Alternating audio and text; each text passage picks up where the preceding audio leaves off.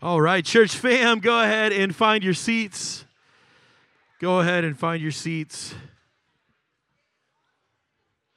What we just learned in that host spot is that Matt has now made himself on two lists that you don't want to be on. The TSA no travel list and mine. Two lists you don't want to be on. No, I love it. I think it's hilarious. Hey, if you've noticed today, I'm moving kind of slow. I'm a little gimpy. I acted like a 23-year-old instead of 43-year-old in soccer practice on Friday and decided to hop on the field and scrimmage and got cleated in the foot. I had someone step on my foot, and it just decided to start to hurt last night. So if the building catches on fire, save yourselves, right? I will not be able to get out in time, but that's okay. I'm ready to see Jesus, right? So save yourselves. There are the exits and all that kind of stuff. Hey, yesterday we actually got to do something that I love. One of my most favorite events here at Adventure was our annual backpack giveaway. Christy Dorsey and the Renew Ministry crew did an amazing job of reaching out into the community, also equipping our church family here to help kids and families in this area with single-parent families, families in need, things like that. You know, like Matt just talked about, we talk about generosity here. Your generosity by going out and getting school supplies, bringing those things in. I've talked to a couple people who even their office, like their work, allowed them to expense purchasing school supplies, bringing those things in. It let us yesterday give out 165 backpacks to families. Yeah, it's amazing. So thank you all. For doing that, for helping us do that. We actually ran out. Like, it's one of the first times that that's happened in a while. So that just tells us, right, that goes to show that there's a need in our community. And there's going to be other ways to serve our community as we go into the fall. Like every fall, we collect coats to give to families. But like Matt was talking about next week, School Blitz, that is an amazing way to show this community in J-Town that we care about them, right? And we talk about this a lot when it comes to evangelism, what it means to share Jesus, that people have to know that you care before they care about what you know. And so this is a great opportunity to do that. I just want to say thank you, church, for helping us to give away 165 backpacks. And then next week, again, is an amazing opportunity to not just talk about loving our community, but actually to say, hey, we're gonna. It's that important for us to take a Sunday and actually go serve our community together.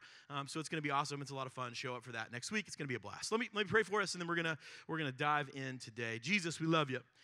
We pray today, Jesus, that as we wrap up this UnCanceled series, Lord, I know that there may be some of us still in the room, or maybe we've got friends or family that for whatever reason, we still think that this whole idea of your love, your grace, your mercy, what you offer us is kind of meant for everybody but us. Like, we're the exception. We're the one that's like, yeah, I don't know that he can save this. I don't know that he can undo this or redeem this or restore this or renovate this. That I'm too far gone. I'm too messy. I'm too broken. I'm a lost cause. And so today, Jesus, I just pray that as we bring this series to a close, that if there are any holdouts in the room that are still believing that, Lord, today that your Spirit would just invade this space in our hearts, would break up the concrete, whatever it is around our hearts, the lies that we buy, the narratives that we follow that say you'll never be enough, you're not good enough, Jesus doesn't like you, Jesus doesn't love you. Father, that those things would fall apart today and we get to experience your love. Maybe for the first time. We would be able to come out from underneath shame. We'd be able to come out from underneath our pasts. Lord, even our presence would begin to change because we've had the opportunity to bump into you today. Jesus, that's all we do, right? We just throw a party. We throw a party every Sunday for you. We're just so we just are so thankful and so grateful that you show up. That you show up to the party that's thrown by a bunch of sinners and messy people for you. That you arrive, you show up, you're the guest of honor. And so we just say welcome, and we're so glad that you're here with us today, Jesus. We pray all this in your name. Everybody said? Amen. One of the kind of common icebreaker stories that you get asked a lot is like, tell us about your most embarrassing moment, right? And most of the time we can tell some version of a story about, our most embarrassing moment ever. I remember for me, when I was in high school, I transferred. I went to a Christian school, right? And at the time, I wasn't really big on Jesus, right? At the time, wasn't super excited about Jesus, didn't really want to be around people who believe in Jesus. And the school that I went to, our basketball team made it to the state tournament, right? The state championship. And we were going to go to Rupp Arena to watch the team play. And all of my friends who had just turned 16 were driving. And my parents said, you can't do that. Like, we don't trust you on the road, let alone a 1-hour road trip with all of your friends in your car down to Lexington. So as much as I fought them, as hard as I fought them, they made me ride the bus, right, with all the freshmen and sophomores. I didn't want to be on the bus, right? I didn't want to do that. And so I get on the bus, and I'm already grumpy. And back then, how many of us remember Discmans, right? Like your portable CD player that you had to carry and let it, because if it ran over a bump at all, it would skip, right? So I had my Discman, I put my headphones on, I'm listening to some music, and again, just in that moment, decided to kind of let my 16-year-old angst, the fact that I was angry at my parents for not letting me drive, why don't you trust me? Why don't you trust your 16-year-old son who just got his license about a month ago, right? To drive he and his friends an hour down the road to Lexington. Why don't you trust me? You should trust me, right? Angst for being on the bus. I didn't want to be there. And so with my headphones on, whatever song was playing, I just started singing out loud, I don't want to be on this bus. I don't want to be on this. I hate this bus. This bus is awful. And my friend behind me starts punching me in the back of the head, going, stop. And I realized that as I look up, the teacher that was the chaperone was praying for the bus. And I'm in the middle of the prayer. I don't want to be on this bus. I hate everybody. And it was like, oh my gosh. And the rest of the time, it was like I just kind of sat by myself. No one wanted to sit with me. It's like, this dude hates us. He doesn't want to be here. Embarrassing moment. Now, is that my most embarrassing moment? It's the most embarrassing moment I can share with you all, right? So, but there are other embarrassing moments, right, that we have in our lives. I read a story this week in 2015.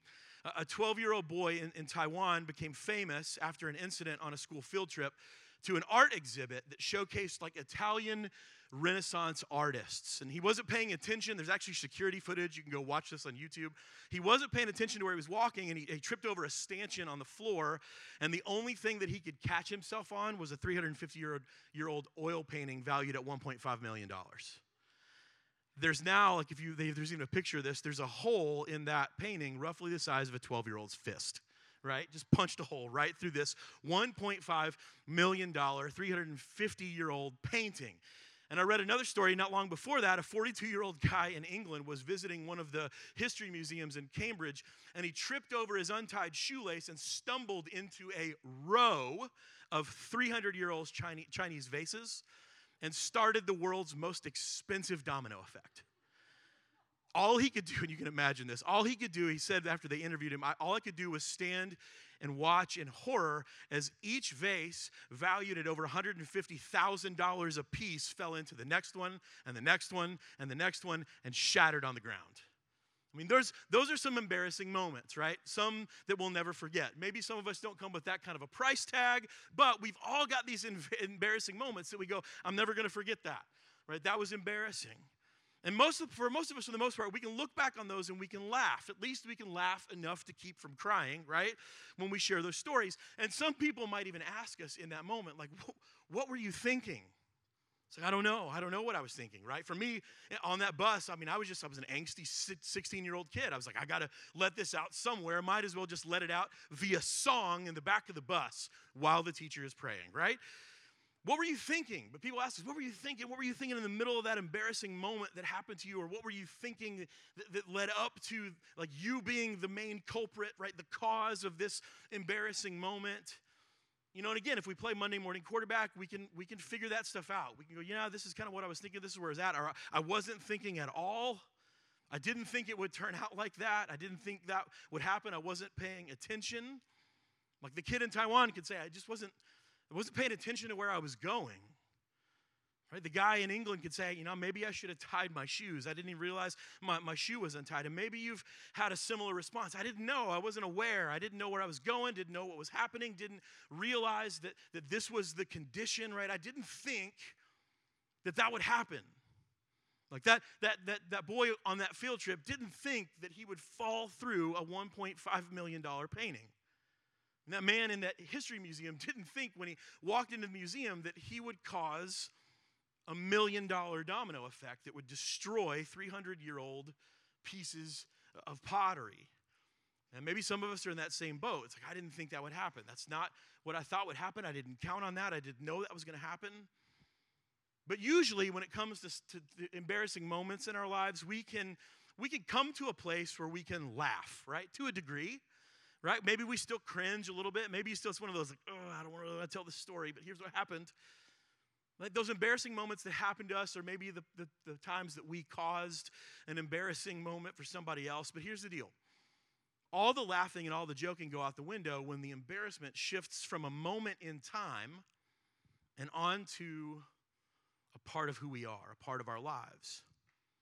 I think it's different when it's no longer about something embarrassing that happened or was happening to us, but instead is really about, and really and truly about, something embarrassing about us. It's not just a story about, hey, this was this time I did something dumb when I was a kid. It's this, there's a part of who I am that I don't want anybody to see or anybody to know about because I'm not sure what would happen if they found out. So you're not embarrassed by like a past moment or an event. You're embarrassed by your past. If anybody found out who I used to be, what I used to do, they'd run, right? There'd be no friendship. There'd be no relationship. They would run away from me as fast as they could. And maybe for some of us, like the embarrassment isn't past tense. Maybe it's present tense. It's happening now. Like if anybody found out about that addiction, like if I share that with somebody else, it's going to blow up my reputation. These habits, these patterns of behavior that I still fall into, I do it to numb the pain, right? I do it to deal with frustration. I do it sometimes just to avoid dealing with stuff altogether. But for some of us, there's this kind of self-destructive, unhealthy habit in our lives that if anybody found out about it, it wouldn't just be an embarrassing moment. You're not sure if you could show your face around those people again. And here's what happens. After a while, if we let it go unchecked, our embarrassment can easily turn into shame. And these what were you thinking type questions, like what were you thinking? The questions we get in those moments, they just drive us deeper and deeper and deeper into shame. What were you thinking? You got busted. What were you thinking? You got caught. What were you thinking? They found out. What were you thinking? We've talked about this before, but I think it's important for us to understand that there's a profound and massive difference between guilt and shame. See, guilt would say to us, you've done something embarrassing. Shame would say to us, you're an embarrassment. See, guilt points to behavior, but shame works its way into our identity, becomes a part of who we are. And one of the main side effects of shame is this. It's disconnection and disintegration, right? We disconnect and we kind of disintegrate from others. We disconnect and we disintegrate ourselves from God. We disconnect and we disintegrate from ourselves even. We do this, we pull back and we wall off these parts of who we are in hopes that maybe if we just pretend that never happened, or maybe if we just play like that's not what we do, then maybe one of these days it'll all go away. And when shame is present in our lives, here's what happens. We just kind of, a byproduct of this, we limit our connection with other people, we limit our connection with God, and we limit our connection with ourselves. Like we talk a lot in here about integrity. Right? In our men's series, we talked about character and integrity. What does it mean to be someone that lives in integrity? Right? Integrity is having an integrated life. It means that there are parts of your story, my story, all of us. There are parts of our story that we look back and go, oh, that was an embarrassment. Like I screwed up, I messed up. Like I hurt people, this did harm to me, my family, people around me, whatever it may be, right? We look back at that and we go, But there's still a part of us that looks at that moment in that story and even looks at ourselves in that story, and we integrate it into part of who we are. That's what it means to live in integrity. It means to be able to live at peace with your whole self and every part of your story. But shame causes us to disintegrate, right? It causes us to kind of compartmentalize and actually segregate our stories. Like this part of my life is over here, this part of my life is over here, this part, and I don't need these things mixing together, and I don't need anybody finding out about that. Shame causes us to live outside of integrity because it disintegrates and segregates our lives. It pulls our lives apart. See, when shame is present, in our lives, every relational connection we make also comes with this, whether it's intentional or not, strategic level of disconnectedness and disintegration that says this: I can only let you get so close, otherwise you might see that I'm an embarrassment. Shame causes us to kind of keep people at arm's length, right? We don't want people to get too close because they might see who we really are. They might detect the flaws. They might be able to see the things that we don't want other people to see. So if you got your Bibles with you this morning or your Bible app, open up to Luke chapter 8. We're going to start in verse 40. I think this is mine. I don't know. Start in verse 40. Luke chapter 8, start in verse 40. Here's what it says. It says, now when Jesus returned, the crowd welcomed him, for they were all waiting for him. And there came a man named Jairus, who was the ruler of the synagogue. And falling at Jesus' feet, he implored him to come to his house, for he had an only daughter, about 12 years of age, and she was dying. Now, a couple things about this, right? Just so we have some context about what's going on and where all this stuff is happening. A couple weeks ago, my good friend Rick Kyle preached about the moment where Jesus and his disciples crossed to the other side of the Sea of Galilee, right? And on the other side, Jesus encounters and heals this demon-possessed man, right? Jesus cast a legion, 1,000 demons out of this man into a herd of pigs that run down the hill into the water and drown, right? Crazy moment. And then they look at him and say, we would like for you to go back to where you came from, right? It's kind of a wild moment. But where we're picking up here is right after Jesus and his crew get back from that whole experience. And Luke tells us that there's a crowd waiting for Jesus and his disciples.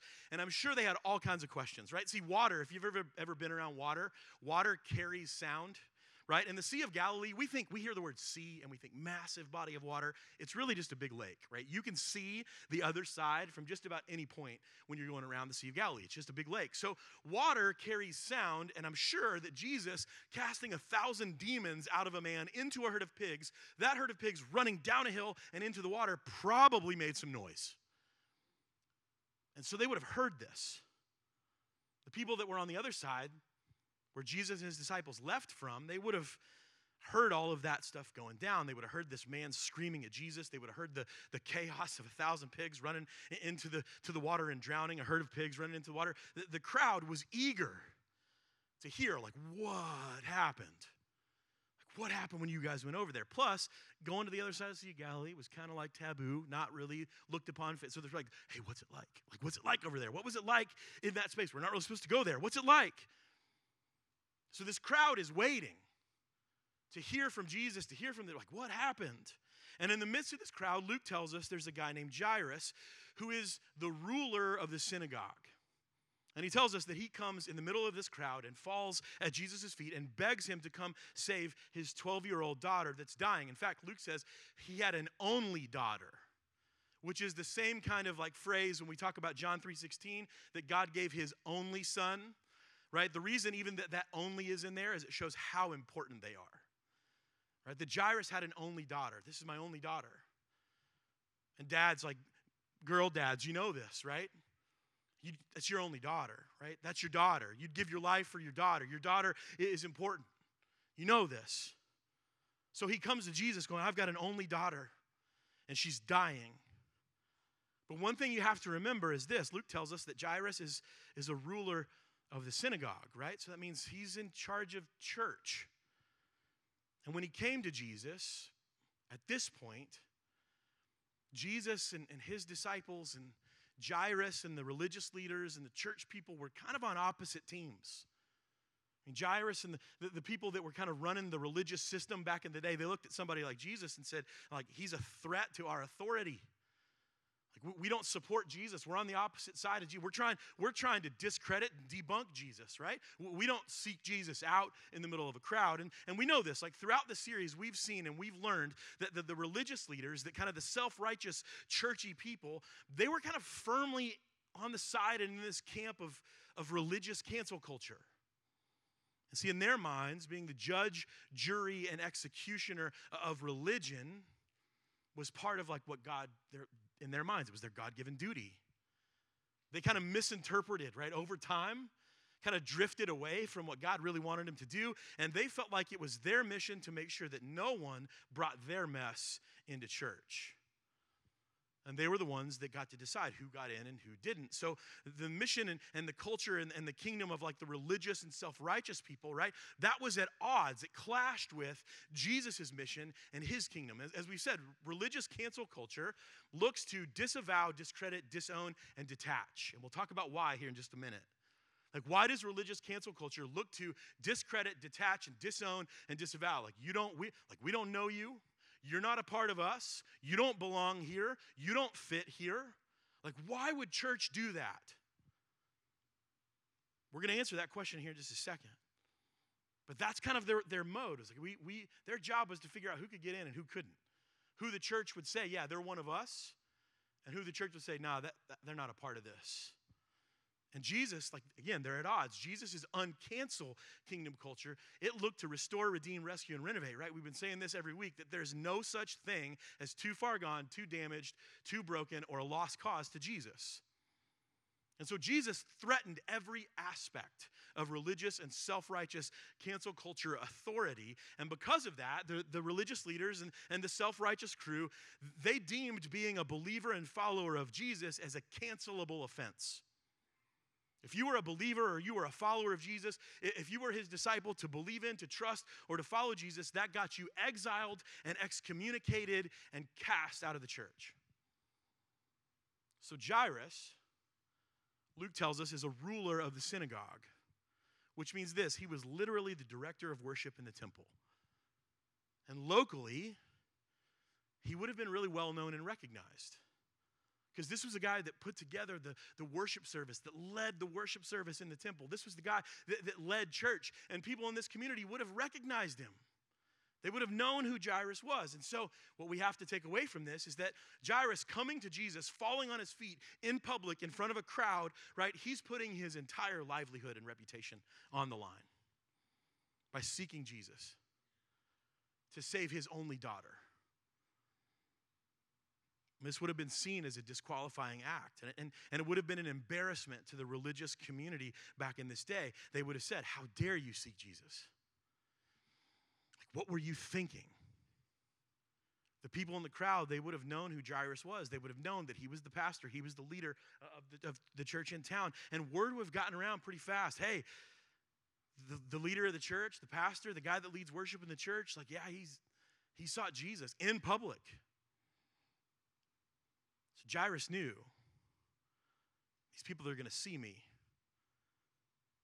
and they're going to look at me, and the religious leaders are going to say to me, Jairus, you're an embarrassment. You're embarrassing yourself. Jairus knew that this would be grounds for being canceled, that he would be fired from his job, that he would lose his status, that he would lose his influence. And it's all happening in public, right? So there's no hiding it. I mean, there have been times that Pharisees and religious leaders have sought Jesus, but they've sought Jesus in like the cover of darkness. It was like a stealth mission of like, hey, I really need to ask Jesus kind of a personal question, but I'm going to do that in the middle of the night, right? Stealth mission, find Jesus. But there's no hiding this. And the desperation to save his 12-year-old little girl, none of that mattered. But what we know is Jairus isn't the only one risking embarrassment and all the consequences that come with it. There's somebody else in the crowd that's also putting everything on the line to get close to Jesus. Let's pick back up in verse 42. It says this: as Jesus went, the people pressed in around him, and there was a woman who had a discharge of blood for 12 years. You know what I'm talking about, okay? Don't need to explain that one. So, and it says this: and though she had spent all of her living on physicians, she could not be healed by anyone. So this woman, the Bible tells us that she had suffered under the care of doctors and healers and magi, wise men. I mean, who knows, right? To the point that she had spent all of her money, everything that she had. She spent her entire living on a cure, seeking a cure, hoping that at least someone could help her identify the cause, but it didn't work. It failed. So she was out of luck, out of options, out of money. And every person she went to seek some kind of advice and some sort of counsel, they said, I'm sorry. We just don't know what's wrong with you. We can't fix you. Luke tells us, again, that this has gone on for 12 years. And if you notice, right, like we'll circle back to this here in a sec too, right? There's a 12-year-old girl dying, and this woman has been suffering for 12 years. It's like there's more than just a coincidence there. That number matters, and we'll talk about it here in just a minute. But here's what I want us to understand. This woman's suffering wasn't just personal. It wasn't just biological. It was cultural. See, because she was bleeding, she was banned from coming near people. See, Jewish law declared that while women were in their menstrual cycle and bleeding, they were deemed unclean for at least 7 days. And in that time, anybody that touched them or anyone they came in contact with would also have been unclean. And I'm talking about even brushing up against someone lightly, right? That would have caused you to be deemed and declared unclean. And now because you were unclean, you would have to go through these ceremonial and ritualistic washing processes to become clean again. People who were declared unclean, they couldn't make sacrifices at the temple. They couldn't worship at the temple. They couldn't go into the temple. Church was off limits because you were seen as dirty. If you were unclean, you didn't venture out in public. Why? Because you were seen as a danger to others. And the common custom back for people in this day who were deemed and declared unclean, if you had to venture out into public for any reason at all, you had to take a bell with you and ring that bell and shout, "Unclean," so that everybody would know not to touch you.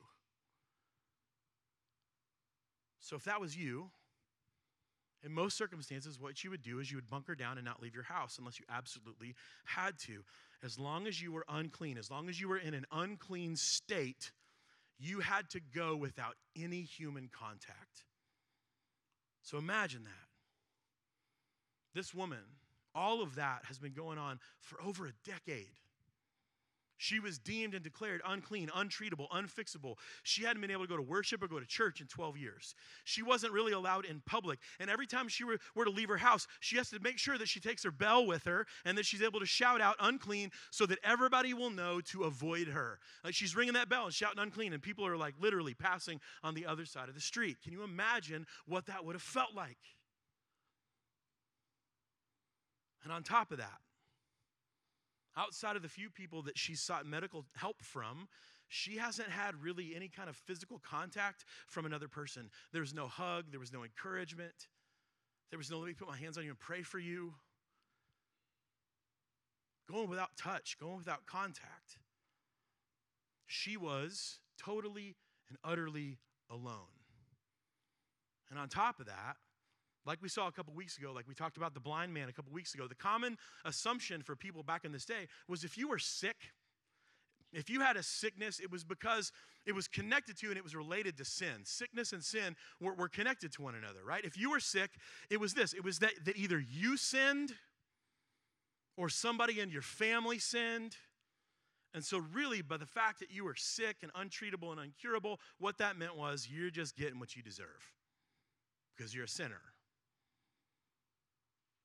To the religious leaders, here's what it was like. Sin was seen and understood as something that hurts and damages communities, because it does. Right? Sin is what damages communities. Sin is what divides people. Sin is what sets people at one another. Sin does damage and hurt communities. Sin ruins cities and towns because it ruins people. And because sickness and sin were connected, the religious leaders, what they believed was that sickness was evidence of sin in your life, and because we remove all sin from our community, we have to remove all sick people from our community. Don't come in public. Don't step into this place. We don't want your mess to ruin us. And so this woman, she risked everything to seek out and get close to Jesus. One author I read this week said this woman, her intention was to go unnoticed because of the embarrassment of her illness and the sheer audacity that she showed in kind of breaking her ritual isolation. The fact that she was supposed to be alone, isolated, separated, cast out, not coming back into public, let alone a crowd. But she thought maybe this crowd is big enough that it'll provide the perfect cover for me to take a chance to get close to Jesus. So there's some commonality in these two stories. See, both this woman and Jairus, they're putting their lives on the line to get close to Jesus. And you might think, if you're going to sit down with them and they're going to tell you their plan, Jairus, the ruler of the synagogue, the pastor, the guy that puts worship services, the guy that everybody recognizes, the guy that's on the opposite team of Jesus. Here's my plan. When Jesus gets back from the other side of the Sea of Galilee, I'm going to go to him so he can save my 12-year-old daughter. Someone would have looked at Jairus and said, what are you thinking? You're going to lose everything. What are you thinking? For this woman, if she were to share her plan with somebody, it's like, hey, this crowd might be the perfect cover. It might be the moment. I've tried everything. I've spent my last cent on trying to be healed and put back together, and none of it's worked. Everybody just looked at me and said, we don't know what's wrong with you. We can't fix you. So I think I'm going to use the crowd as cover, and I'm going to go see if I can get close to Jesus. What are you thinking? Do you know what will happen if they find you? Do you know what's going to happen to you if you get discovered? They'll kill you. For Jairus, he's willing to face the consequences of embarrassment and disgrace from the religious community as a result of turning to Jesus in a moment of need to save his child. Yeah, I know exactly what I'm thinking. I know exactly and I'm willing to risk it all if it will save my only daughter. For the woman, it's the same thing. It's the fact that this might be a way out of this 12-year suffering, right? The way I've suffered under the rules of the religious leaders, right? That she's willing to face the consequences of breaking religious law and potentially facing death as a result. What are you thinking? I know exactly what I'm thinking. I got to get close to Jesus. This week, I read a study that was done recently on the pain of public rejection.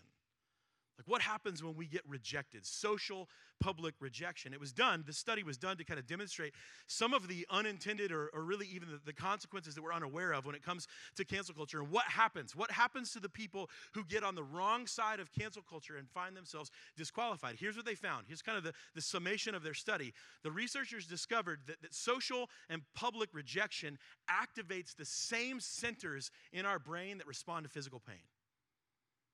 I think this is interesting. So like when you stub your toe, or like maybe you accidentally touch a hot stove, right? Your brain reads that. That hurts. That's pain. Ouch. When I got stepped on at soccer practice, right? Ouch, that hurts. My brain knew that hurts. You are hurt. Your brain reads it the exact same way when you get rejected. When you face social and public rejection, your brain reads it the exact same way. When you find yourself pushed out, disqualified, uninvited, there's zero difference. Rejection and physical pain are read the exact same way in our brains. So every time that woman had to ring that bell and shout out unclean and watch all the people in town move to the opposite side of the street to avoid touching her, her brain was literally saying, you've been wounded. You're hurt. Every time that bell rang, that was another wound, another cut, another hurt. As Jairus is weighing out the risks of seeking Jesus in public and what that would cost, his brain would have told him, Jairus, you're going to get hurt because they're going to reject you. They're going to cancel you. And some of us in this room know exactly what that feels like. We know what it feels like to feel the hurt of rejection. We know what it feels like to feel the hurt of being disqualified, of being uninvited. We know what that feels like. Our brains read that as physical pain, and we know it. But here's what happens. Let's pick back up. Verse 44. We're going to read a big chunk here together. It says this. She came up behind Jesus, and she touched the fringe of his garment. And immediately, Luke tells us that her discharge of blood ceased. Now, Luke's a physician. Luke's a doctor. So Luke's looking at this from like a medical perspective, right? He would have known what's going on. He said, immediately her discharge of blood ceased. And Jesus said, who was it that touched me? Put yourself in her shoes for a second. You're going, uh-oh. He knows. Uh-oh, like my intention was to go unnoticed. My intention was to go unnoticed and just kind of maybe reach out from the crowd and just touch like maybe the edge of his jacket or like the sleeve on his shirt. That's all I wanted to do. And Jesus goes, who touched me? He knows. And then I love this. When all denied it, Peter, again, like, Jesus, there's a crowd around you. Everyone's touching you, right? Jesus, like I love when Peter like tries to get smart. Like there's several times he does that. Like Peter's like, actually, Jesus. And Jesus is like, no. Someone touched me. Because I perceive that power has gone out from me. Something happened. And again, if you're this woman, you're going, uh-oh, he really knows. And then it says this, when the woman saw that she was not hidden. Just like those embarrassing moments we have when things don't go like we want. This is an embarrassing moment. Like I didn't plan this. I didn't plan that Jesus would know. I didn't plan that I'd be found out. What were you thinking? I don't know. She came trembling, it says, and she fell down before him, and she declared in the presence of all people why she touched him. Which means this. Her story came out in public. And then people probably in that crowd are going, wait a minute, she touched me. Well, me too. Well, she bumped into me. Well, I touched her. She brushed past me in this crowd. And you're thinking, they're going, what were you thinking? Right? Your mess has put us all at risk. You just confessed all this to Jesus. You just confessed all this in public. Your mess has put us all at risk. Now we all have to go do this. Like, what were you thinking? But then she finishes the story and she says that I was healed immediately. And then Jesus said to her, daughter, your faith has made you well. Go in peace.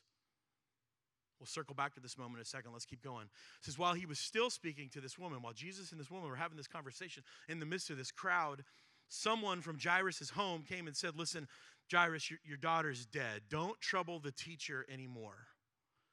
Again, what you read from this is the people in Jairus' circle, those religious leaders, the people that would have worked in that religious community, they wouldn't even call Jesus by name. Like they were so set up against Jesus that they wouldn't call him by name. It says, leave the teacher alone. See, we told you. And I'm sure there was an element of this, right? I'm sure there was an element of like, see, Jairus, we told you. We told you he couldn't do anything. We told you not to mess with him. We told you all the things you're going to put at risk by going to him. And really, at the end of the day, Jairus, where did you get? What has this done for you? You're going to lose everything and your daughter. Leave the teacher alone. He can't help you. We told you so. But Jesus, hearing this, answered, said, don't fear, only believe, and she'll be well. And so he goes to the house, and he said that he allowed no one to enter with him except for Peter, John, and James, and the father and the mother of the child. And they were all weeping, and they were all mourning for her. And he said, don't weep, for she's not dead. She's asleep. And again, imagine Jairus' circle. They already think Jesus is crazy. They're already set up against him, right? They start laughing at him. Like, Jesus, come on. They knew she was dead. They knew in their mind she's dead. But Jesus takes her by the hand and says this, child, arise. And Luke tells us that her spirit returned and she got up at once. And he directed somebody give her something to eat, right? When you come back from death, you're probably hungry. Give her a snack. How about a peanut butter cracker, right? Orange slices and some Capri Sun, right? Let's help you out. Let's get your blood sugar back up, right? And it says this, her parents were amazed. But he charged them to tell no one about what had happened. And I've always wondered why Jesus, there's a handful of times that Jesus did this. And this is just my opinion, right? I didn't read this in a commentary. I didn't read this anywhere. This is just my opinion. Here's what I think. I think Jesus knew how much Jairus had risked by coming to him. That Jesus said, hey, listen, don't, if there's a way, Jairus, that you can, you know who I am, but if there's a way in this that you can kind of keep your job and keep your role, just keep this between me and your family. And then you don't have to suffer public disgrace. There's a part of me that was like, Jesus was going, I know Jesus was not wanting to get famous for all the wrong reasons, right? But there's a part of me that thinks Jesus was still in some way, shape, or form trying to protect Jairus and his family. Hey, let's just keep this between us. Go back to do your church job. Now you know the truth about who I am. So let's land the plane, right? Land the plane on the series. Today's the series finale. There are a couple of things that I want us to catch as we wrap up, right? The first is this, how Jesus speaks to the woman, how Jesus speaks to Jairus, and how he speaks to the young girl. So we can imagine this, Imagine you're this woman, right? And you have to, in public, kind of put all of the stuff that you've hidden from people, all of your suffering, all of the embarrassment, all of the shame, the stuff that you hope no one ever found out about, you have to spill your guts in public. And now everybody knows your story. What does Jesus say to her? He calls her daughter. And that's important. See, the word that Jesus used to address the woman literally means this. It means accepted one. Or the one that I've accepted. Or the one that I accept as mine. When Jesus calls her daughter, though she had been rejected by everyone for the last decade plus, Jesus says, I accept you. I accept you as mine. It implies ownership, right? The one that I accept is mine. To Jairus, what Jesus says is this: don't fear, believe, and your daughter, your only daughter, will be made well. Literally, it means this: have confidence in me that she will be, the Greek word is sozoed, right? I added the past tense. She'll be sozoed, which means this: rescued from the brink of destruction. Jesus says, listen, I don't even have to go to your house, Jairus. Like, that's how in charge of things I am. That's how powerful. I don't have to go to your Jesus. Jairus, just have confidence in me. Put your confidence in me, and your daughter will be rescued from the brink of destruction. And then to this young girl, Jesus says, child, arise. Again, this word that Jesus uses is similar to the word daughter. It implies guardianship, and it literally means this: what I guard or who I protect, come back from ruin.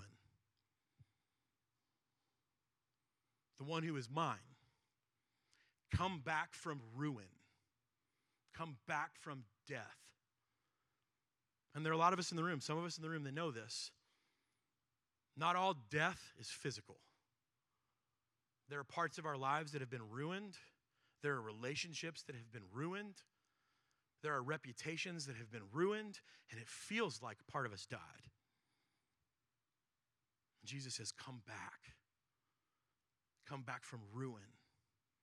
The one who I guard, the one who I protect, the one who is my responsibility, come back from ruin. And here's what I love. Jesus, he doesn't just heal them physically. He restores their identity by declaring who and whose they are. He says to the bleeding woman, you're mine. I accept you. He says to the little girl, you're the one that I protect. You're part of my flock. I'm responsible for you. And here's why this number 12 comes into play, right? I really hadn't noticed, until we went to student camp. And the camp pastor one night was preaching the same story. And he said even like, hey, have you ever noticed that like this woman had been suffering for 12 years and Jairus' daughter was also 12 years old? Like, that can't just be a coincidence, right? And I'm going, you're right, it can't. And I had never noticed that before. I thought to myself, there's got to be something there, right? Not just a coincidence. And here's what I learned this week, that in the Bible, the number 12 is symbolic, and it serves as a reminder and a marker of the territory where God has authority. So there's 12 tribes in Israel, right? When they would make altars, they would make altars of 12 stones. Jesus had 12 disciples. That number 12 is symbolic, and it represents the territory and the place where God has authority. This woman and Jairus had a common dilemma. They lived in the fear of the powers and authorities that were either victimizing them currently or could victimize them, and they had no control over that, no matter how hard they tried. The woman had no control over the religious community that was victimizing her. She couldn't stop that.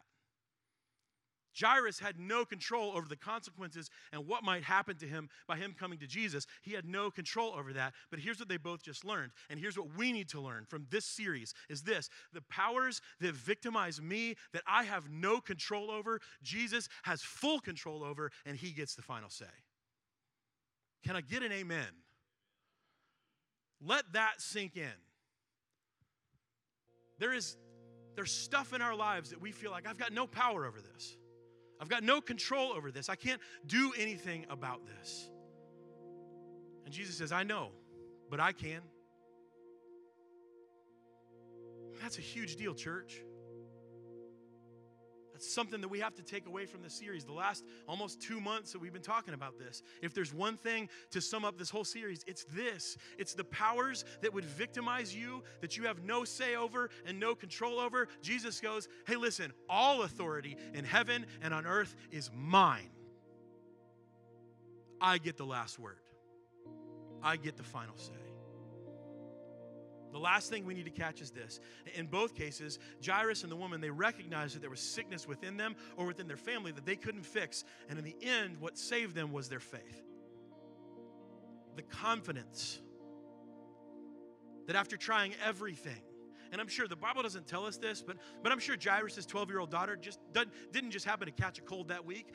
I would imagine that she suffered for a really long time. Just like this woman suffered for a really long time. And I'm sure they tried everything to try to cure her illness. And she was given a terminal diagnosis.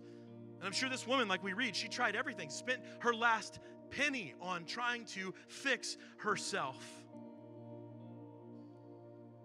But then they realized, like, maybe Jesus can. Maybe Jesus can, maybe he will change my situation. And if Jesus could, if Jesus would change my situation, then he's worth risking it all. Is that the case for you? You've tried everything. I've tried everything. Imagine if Jesus would or he could change your situation, would it be worth it? Would it be worth the risk? Church, let me just tell you, Jesus is in the business of taking away shame. That's what he does. And I think there are probably some of us in here that believe that the only reason Jesus takes away sin is because he has to. Like Jesus says to us, well, I said I would, so I guess I have to. We believe that Jesus can take away our sin and our shame, but we're not sure he really even wants to. Like, okay, fine, I'll do it. I said I would. Let's get it over with. We hear stories all the time that God loves us, and maybe we believe, yeah, maybe God loves us, but the only reason he loves us is because he says he has to. So maybe he loves us, but I don't think he likes me. Maybe God loves me, but I don't think he likes me. I hope that you can see after the last 2 months of unpacking how Jesus deals with our messes, our mistakes, our failures, our embarrassments, that that's not true. That Jesus wants to take away your sin and shame because what he wants for you is an abundant life. And yeah, sin destroys life. So Jesus says, okay, I'll destroy sin so that you can have life. God doesn't only love you, he likes you. Why else would he give up his only son for you? God's heart for us has been put on display these last 2 months. You and I, with all of our shame and embarrassment and our past, the what were you thinking moments, God calls us sons and daughters, the accepted ones, the ones that belong to him. He speaks into our shame and says to us, you are the one who I guard and protect. Come back from ruin. And the only thing he asks in return is that we believe.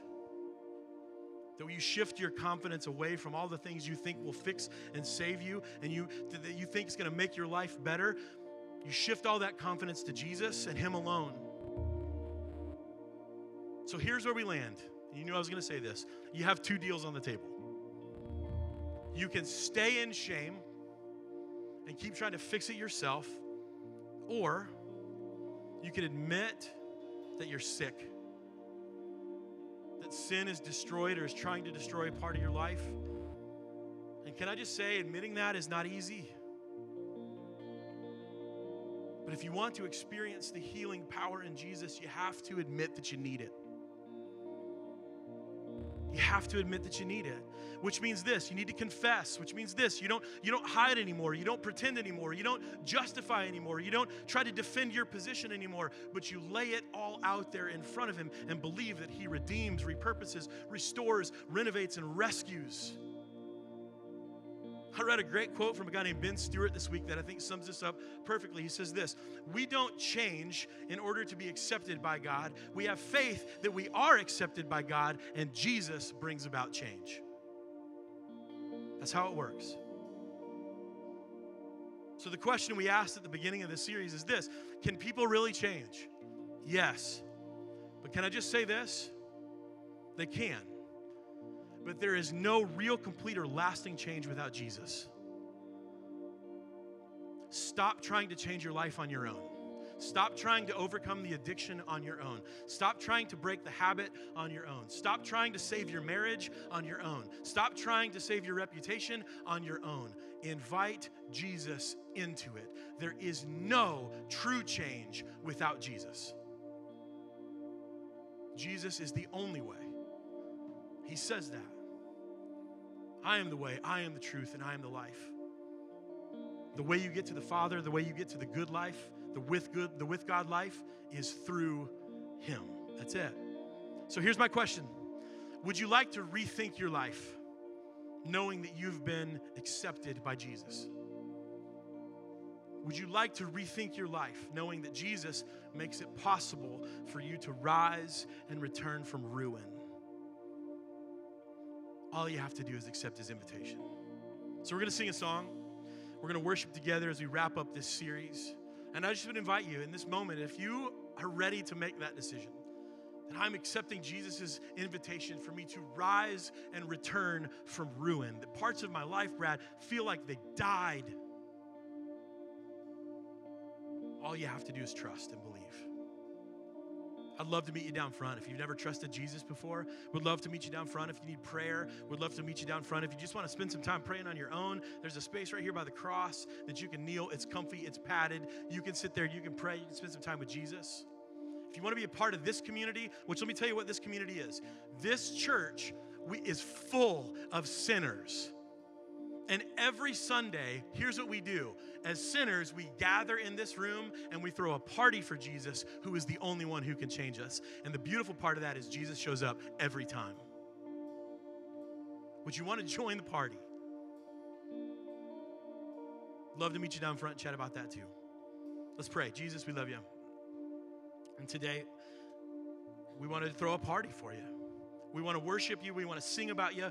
We want to sing your name. We want to tell you how much we love you because, Jesus, you are the only one that can truly change us. You're the only one that rescues. You're the only one that can save. You're the only one that makes the difference in our lives. There is no change. There is no real change without you.